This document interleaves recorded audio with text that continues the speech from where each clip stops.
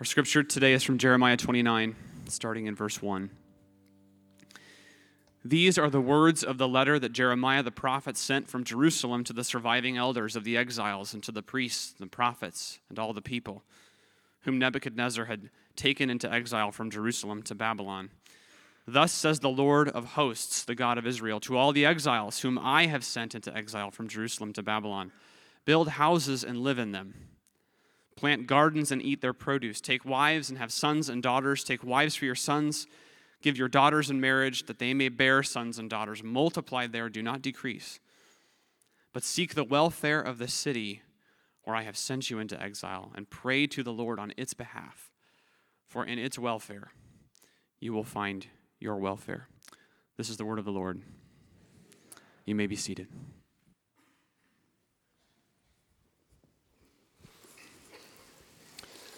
Good morning and welcome to Levo Campus. I'm Tom and so delighted you're here, and also want to give my special appreciation to all you veterans for your sacrifice to all of us. As someone who travels quite a bit, let me just say right up front, there is no place like home. I enjoy visiting new places. I do as I travel and meeting new people, at least most of them. But transparently, my favorite drive is not to KCI International Airport. It is driving home from KCI. And my favorite vacations usually are staycations. Do I sound boring?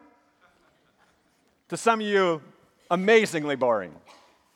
But I admit it right in front of you all this morning. I am a homebody. But I'm not alone. I was looking at BuzzFeed recently, and BuzzFeed gives us 19 signs to tell if you really are a true homebody. Now, I'll spare you the 19, but you want to know the top 3? Maybe you can relate to this. Number 1, you have ordered delivery way too many times to your home. Number 2, you look forward to rainy weekends because you watch an NCIS marathon. Third, every night there are lots of crumbs in your bed everywhere. Any homebodies here this morning? You don't have to raise your hand. But homebody or not, I want to suggest you don't have to be a homebody to love being at home. Whether you are more of an introvert or extrovert, whether you're more structured or spontaneous, or as I call rut or patterned, as I am, there is no place like home, right? There's something about home that woos our hearts and nourishes our spirits. Home is that place of belonging, that place of familiarity, that place we feel safe, that place we can put up our feet and be ourselves, that place where we can hang out with the ones we love most. Home is something we all long for.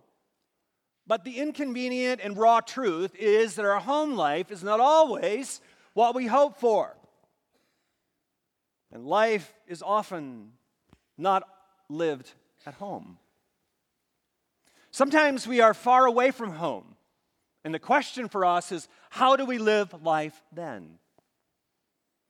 This is the question the prophet Jeremiah addresses to us in our text this morning. When we scroll back in history, God's covenant people find themselves far, far away from home. Jerusalem has been razed to rubble, and they have made a 700-mile trek to the city of Babylon. As they enter Babylon, life is massively different than Jerusalem. God's covenant people are confronted with a brand new culture, new language, new food, new smells, new sights, new sounds. They are now a marginalized people. They are a small, tiny, powerless minority in a large, powerful city. The question is, how should they live far away from home? It is a question we must ask as well. Because like God's covenant people of old, we too find ourselves far away from our ultimate home. As followers of Jesus, the Bible tells us we too live in exile. And in many ways, our nation increasingly looks and feels a whole lot like Babylon. The church is increasingly marginalized in our culture. For some, the church is privately engaging, yes, but for many, the church is publicly irrelevant. For many, and increasingly in our culture, at best, the church is perceived as sort of a quaint historical curiosity. And increasingly, it is seen by many in our culture as an impediment to human freedom and human progress.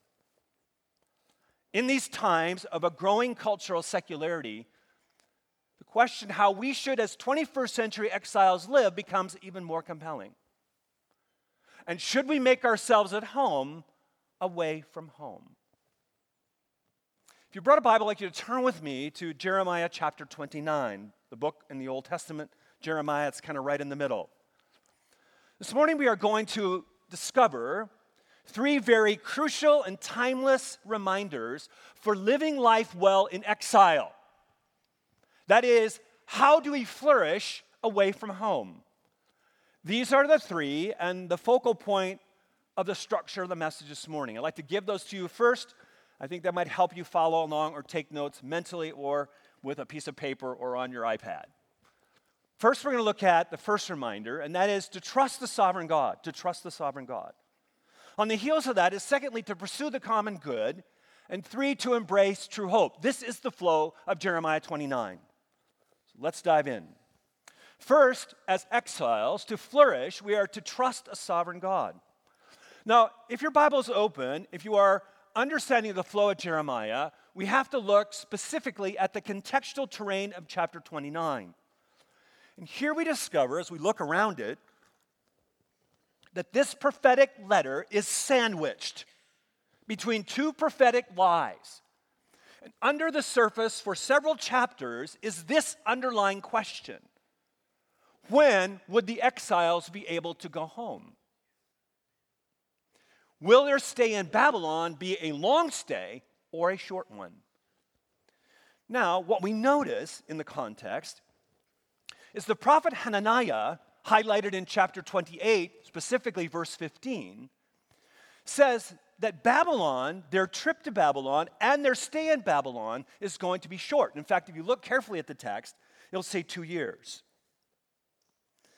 But also, the prophet Shemaiah emphasized in the last part of Jeremiah 29, beginning in verse 31, right, says the same thing. But Jeremiah's prophecy is sandwiched between these two lies, these two false hopes. Jeremiah is going to say, throughout this section of Jeremiah, you're going to be in Babylon a long time. Not 2 years, get this, 70. And Jeremiah is going to say, don't trust Hananiah and Shemaiah's lies. They are tickling your ears, giving you what you want to hear. You need to hear what you need to hear. Don't trust in their false hopes that you're going to be home soon. Instead, Jeremiah says here in 29, trust in the sovereign God who has orchestrated all actors in the human equation for you to be in Babylon. Notice here in verse 4 that Jeremiah emphasizes God's sovereignty. Verse 4, thus says the Lord of hosts, the God of Israel, to all the exiles who I have sent into exile from Jerusalem to Babylon. In the original language, the causational aspect of being sent is even stronger than in English. The idea here is that they are not in Babylon by accident. While there is dearly a good sense of mystery of human freedom and God's choice in all this, what is not a mystery in the text is their deportment to Babylon is not accidental. Ultimately, the ultimate cause was not the strong armies of Babylon that took them there, it was an omnipotent God. Now notice again in verse 7 how Jeremiah repeats this theme, that God has sovereignly taken them there. In other words, he's saying, God is not sitting in heaven, you're sitting in Babylon, saying, oops. He's not wringing his hands. It is not an accident that you are in Babylon right now. And I think we need to stop and pause across time and say the same thing about our lives. Wherever God has placed you, it is not accidental you are there. Whether your life circumstances are bright or bleak or in between, you are in exile as a follower of Jesus, if you are a follower of Jesus, and you are not at home yet. But God has placed you exactly where He wants you to be right now. That's what the sovereignty of God means. And we need to understand as we flourish in exile, in our cultural context, that God is either sovereign or He's not. And if He's not sovereign, He is not the God of Holy Scripture. From Genesis to Revelation, He is portrayed as being absolutely sovereign over everything. So the question for us right away in this text is either God is a God whom you and I can trust completely, or He's a God we should not trust at all. Jeremiah is saying God has a bigger plan than any human can fully see. How we have needed it this past week, haven't we? And we are all horrified and deeply heartbroken about the evil massacre at First Baptist Church in Sutherland Springs, Texas. I don't remember a time with all the shootings we had where I felt a deeper heartache, where many were injured and 26 image bearers of God and followers of Jesus Christ were killed, executed. The unmasking of such evil during a worship service overwhelms my heart, and it stretches my mind to its finite limits. We cannot simply grasp how God could have allowed this, can we? And many non-believers in our culture, it seems, question the foolishness of our prayers. And yet one thing that has encouraged me in the midst of this horrific evil is that many of the church members I have heard interviewed have affirmed their continued faith in a loving and sovereign God. How is that possible? It is because they understand the foundational truth of those who flourish in exile. Brothers and sisters in Christ have the option to either reject God or to trust God who is absolutely sovereign. We may not face that unmasking of evil that close up, but in a culture like Babylon, evil is inevitably present. We as exiles have a daily decision to make, don't we? Will we trust God who is sovereign, or won't we? Even if we don't fully understand His ways. What Jeremiah is reminding us, as followers of Jesus now living in our own Babylonian culture, we can be confident that God is in control and will ultimately bring about the ultimate good end for those who follow Him and His ways. The Apostle Paul reminds us in Romans 8, right? And we know, not we think, not we hope, and we know that for those who love God, all things ultimately work together for an ultimate good. So will you and I trust God in our individual lives, in our cultural moment? God who is sovereign, who has a bigger plan than any human can fully see. This is where Jeremiah begins his letter. Jeremiah gives the first reminder to all exiles how to flourish in life away from home in Babylon. And that is, first, we must trust a God who is absolutely sovereign over all. But notice the second reminder for flourishing in exile, and that is that we are to pursue the common good. Look at verses 5 through 6. His letter continues. Build houses, live in them, plant gardens and eat their produce. Take wives and have sons and daughters. Take wives for your sons and give your daughters in marriage that they may bear sons and daughters. Multiply there, do not decrease. Jeremiah is saying you're going to be in Babylon a long time, so make yourself at home away from home. Roll up your sleeves, get to work, and be fully there while you're there. In other words, we may say, Jeremiah is simply saying, bloom where you are sovereignly planted. Yes, even in Babylon. Now notice in verses 5 through 6, the string of interconnected imperative verbs. Build, live, plant, eat, get married, have babies. If you've read the scriptures, you know that Jeremiah is echoing Genesis chapter 1, almost verbatim. It is the cultural mandate given to Adam and Eve. And in Genesis 1:28, God says to Adam and Eve, what? Be fruitful, multiply, fill the earth, subdue it, and have dominion. Jeremiah is restating the cultural mandate to the exiles. That is, to live fruitful lives is of the highest importance to exiles whenever or wherever we live.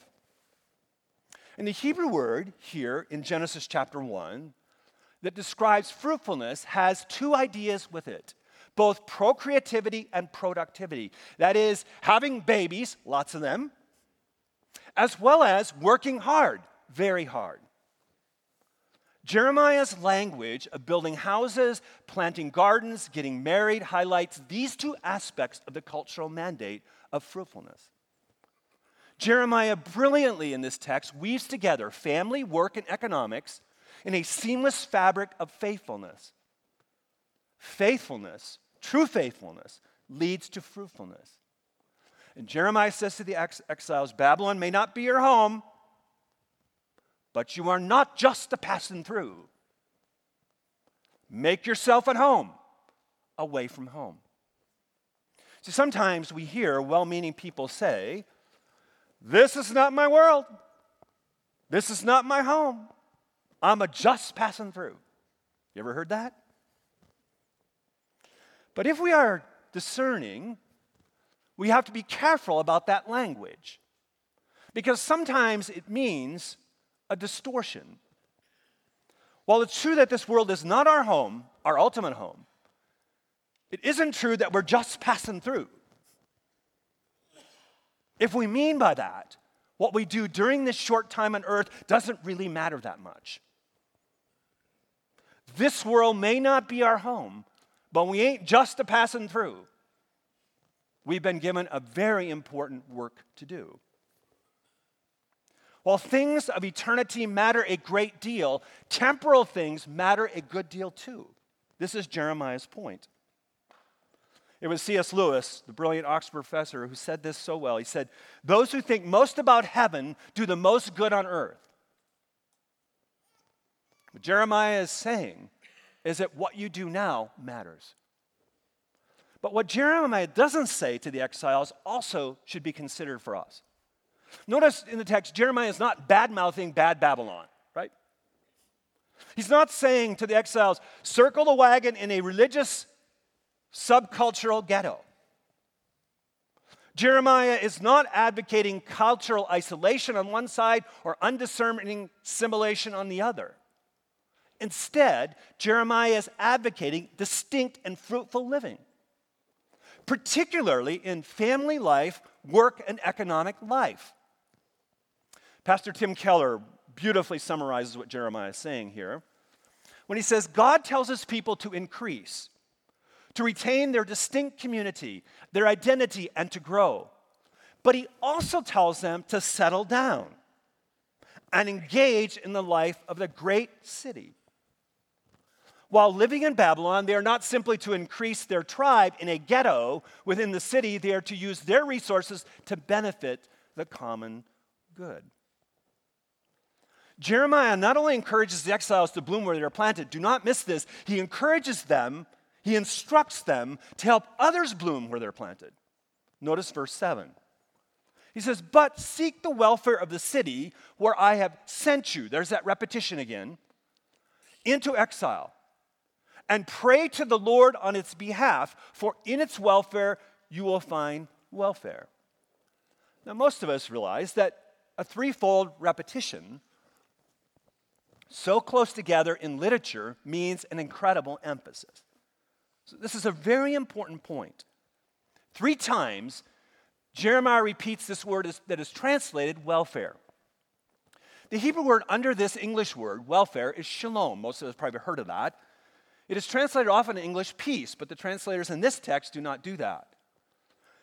Shalom, or welfare, is not just the absence of momentary conflict, it is the ubiquitous presence of well-being, comprehensive well-being of all human experience in all dimensions.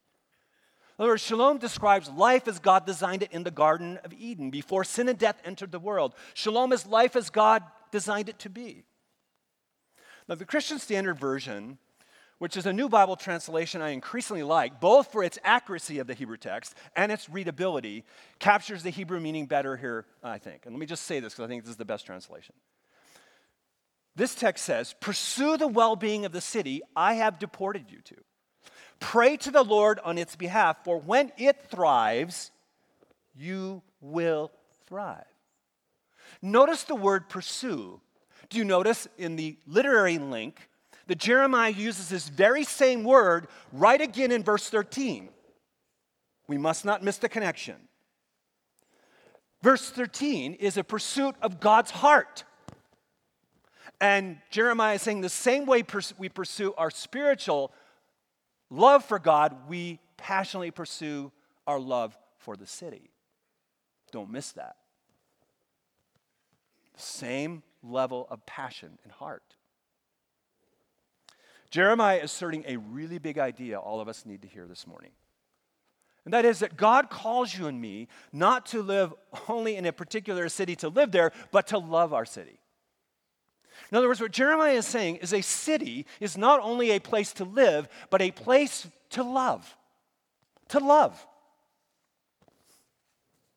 Jeremiah tells the exiles, hey, love the people of Babylon.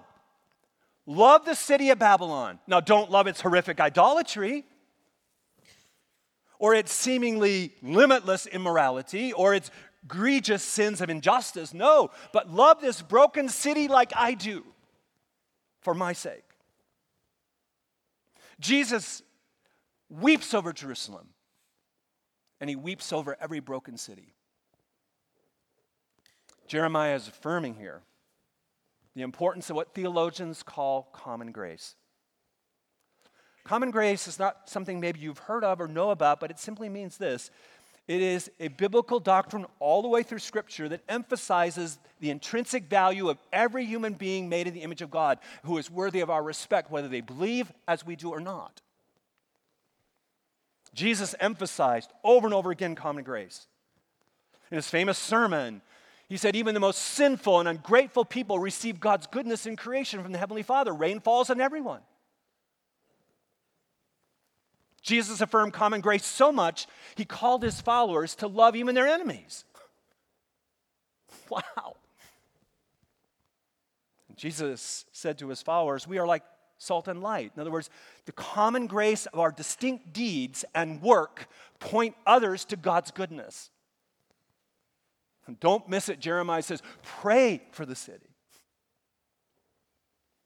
Common grace is really important.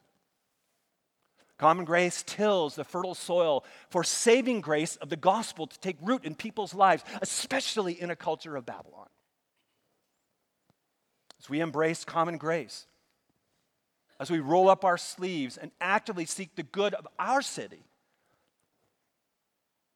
even those who have not yet embraced Christ will benefit.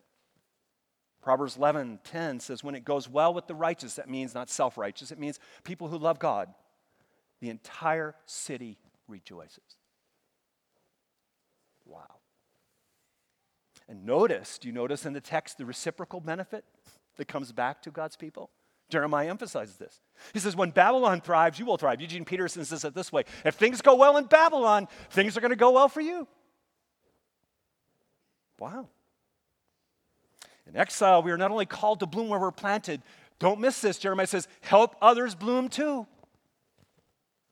Pursuing the common good is a vital and essential stewardship for any follower of Jesus and for any faith community in his name. Pursuing the common good is not a distraction to our gospel mission. It is a vital part of our mission as servants of Christ and ambassadors for him. The Apostle Paul writes to Galatians, the Galatian church, a letter that is embedded in the core gospel. And he says in 6:10, so then as we have the opportunity, let us do good to all people, especially to those who are the household of faith, that is the church. This is one of the reasons as a church family, we hold common good conferences in our city and bring people together to help collaborate in order to bless our city. This is why we partner as an organization, as a church, with the Hope Center, Care Portal, the Global Orphan Project, partner with City Union Mission and others around the whole city. This is why we are making the crucial gospel connection that is often missed to the importance of promoting economic flourishing for all. And if you have not read our latest book, The Economics of Neighbor Love, I encourage you to do this. It will help you know how you can pursue the common good and honor Christ's stewardship in your life.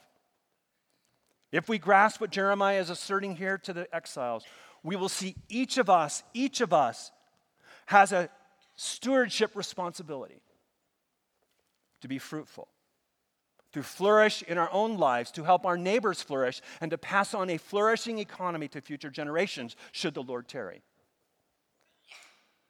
If common grace matters so much in exile, if pursuing the common good matters so much to our gospel mission, how do we do it? How do we do it? Jeremiah tells us here that we are to avoid cultural separation on one side as well as cultural accommodation, that we are to live as God's people in a distinctive purity and in close proximity in that tension. Sociologist James Davison Hunter speaks of timely word to the church in Babylon when he says we are to live a faithful presence within our culture. So how do we do that? Let me suggest 4 takeaways. If you have a piece of paper, I'd like you to write this down as we think about our stewardship individually and collectively. 4 takeaways this morning. The first is this: live the gospel well. A faithful presence is a gospel presence, a gospel witness. Paul reminds us in chapter 1 of Romans that the gospel is the very power of God to salvation to anyone who believes. And we need to grasp that the greatest human impoverishment is not economic poverty, as brutal as that is. It is spiritual poverty. The poorest person on the planet is the one who is separated from Almighty God because of their sin and are facing a Christless eternity. Have you embraced the gospel? Do you know Christ? There is no greater way or more important way you and I can pursue the common good than to embrace the gospel and become Jesus' yoked apprentice. We need to realize the gospel not only transforms individual lives, it powerfully influences a culture and promotes the common good. Let's remember, the gospel properly understood is a message to proclaim as well as a seamless life we live in all of life. What we often see in a Babylonian world, a world in which we are now immersed in as a culture, an increasing secular culture in America, the gospel will often need to be seen before it is truly heard. Pursuing the common good means we live the gospel well, both in living it out before others and sharing with others. Who has God prepared in your life this week, at school, at work, at home, to share the good news of Christ with? Second takeaway is serve your family well. A faithful presence begins at home. It is not insignificant that Jeremiah places so much emphasis in the text on family life in exile. Because God designed the family to be the most essential foundation for human and cultural flourishing. As marriage and family goes, the culture goes. And Jeremiah is saying that even when exile families thrive, a pagan city like Babylon begins to thrive. Sounds like salt and light to me. Christ community, we are deeply committed to encourage you, to equip you to embrace God's design for your family life. No matter your marital status or your season of life, this matters deeply to all of us here. I encourage you to take advantage of things we're doing, like the Jen Wilkin opportunity in parenting. We also work around the city with other organizations and our sister church Christian Fellowship as they specifically reach out to so many broken inner city families at such grave risk that we should care about. If you are a stay-at-home spouse, right now, if God's called you there in your vocational calling to raise children, let me say how important your calling is to God, to us, and to the common good of our city and our nation. You may be unpaid, but your work matters. God-glorifying work is spiritually forming a virtuous next generation. I can't think of anything more important right now. And if you are single, are you caring for your extended family, your church family? If you are married, are you making your marriage a priority, friends? Are you cultivating intimacy? If your marriage is struggling, let us know, because we want to help you and we want to get you help. How do we pursue the common good? We live the gospel well. Secondly, we serve our families well in exile. Third, we do our work well. A faithful presence shows up at work every day, whether you are paid or not paid for that work. From cradle to grave, we were created to contribute, to add value to others. And one of the most important ways you contribute to the common good of a society and a nation and a globe is through the work you do every day. Dorothy Sayers, the brilliant Brit, said it well when she captured our vocational stewardship. She said, "The only Christian work is good work well done." She's right. Christ community, we are deeply committed to equip and encourage you to be faithful and fruitful in your daily vocational callings. We believe a primary work of the church is the church at work. And a primary way we love our neighbors, both local and global, is through the global economy that we participate in. So let me ask you, if Jesus gave you a job review this year, what would Jesus say? Matthew 25, in his compelling parable, says exactly that. That Jesus will give us a job review at the end of our life. Your vocational stewardship matters. We don't worship our work. That's idolatry. But our work is one of the most important parts of our worship. And one of the most important ways we pursue the common good. See, a culture thrives. A city thrives when good work thrives. Live the gospel well. Love your family well. Do your work well. And last, love your city well. A faithful presence loves the city God has placed us in. Neighborly love is primarily lived out in work and economic life. Neighborly love, properly understood in the Great Commandment, compels us to care for the vulnerable. It addresses systemic injustice. It helps us create jobs. It expands educational and economic opportunity. But what does this look like for us who live in Kansas City? This is an important question for all of us. Author and cultural observer and friend of Christ community, Andy Crouch, says it brilliantly. And he said it at our Common Good Conference, one of them. He said this: "A measure of loving our city well is when the most vulnerable in our city flourish." So all of us must wrestle with this question of responsibility and prayer. Are the most vulnerable in our city flourishing? And if not, what's our responsibility to address that? See, we are called not only to live in our city, Jeremiah says, but to love our city. So let's recommit ourselves as gospel people to pursue the common good. And that means to live the gospel well, to serve our family well, to do our work well, and to love our city well. Jeremiah gives the exiles 3 truths to remember in exile. First, trust a sovereign God no matter what. Secondly, pursue the common good. And third, embrace true hope. Notice verses 10 through 14. Look at verse 11. "For I know the plans I have for you, declares the Lord, plans for wholeness," that means shalom, for flourishing, and not for evil, to give you a future and hope. Well, Jeremiah spoke of a future restoration and a return to the Jerusalem homeland. We must not miss that Jeremiah had more in mind here. Jeremiah looks down the corridors of time to a day future when God's covenant people would be in the new Jerusalem, their ultimate home in the new heavens and new earth. It will be the paradise that was lost in a garden long ago. It will be a paradise that is regained in a beautiful city one day. The night before his crucifixion, Jesus gathered his fearful disciples around him and spoke of this future hope that Jeremiah spoke of. Ultimate hope in our hearts, what our hearts so desperately long for. In John 14, we read Jesus' very hopeful words that echo from Jeremiah. "Let not your hearts be troubled. Believe in God, believe also in me. In my Father's house are many rooms. If it were not so, would I have told you that I go to prepare a place for you? And if I go and prepare a place for you, I will come again and will take you to myself, that where I am, you may be also. Jesus and Jeremiah remind us there is no place like home. We're also reminded very painfully and challenged in our life, we're not home yet.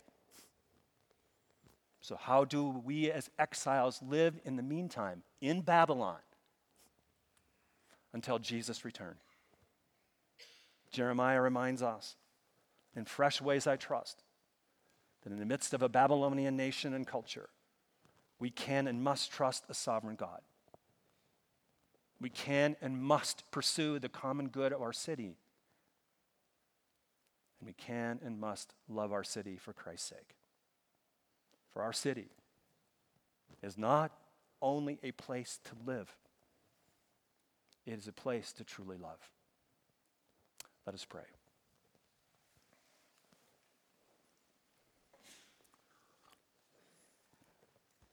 Heavenly Father, how grateful we are, not only for your common grace, but your saving grace in our lives.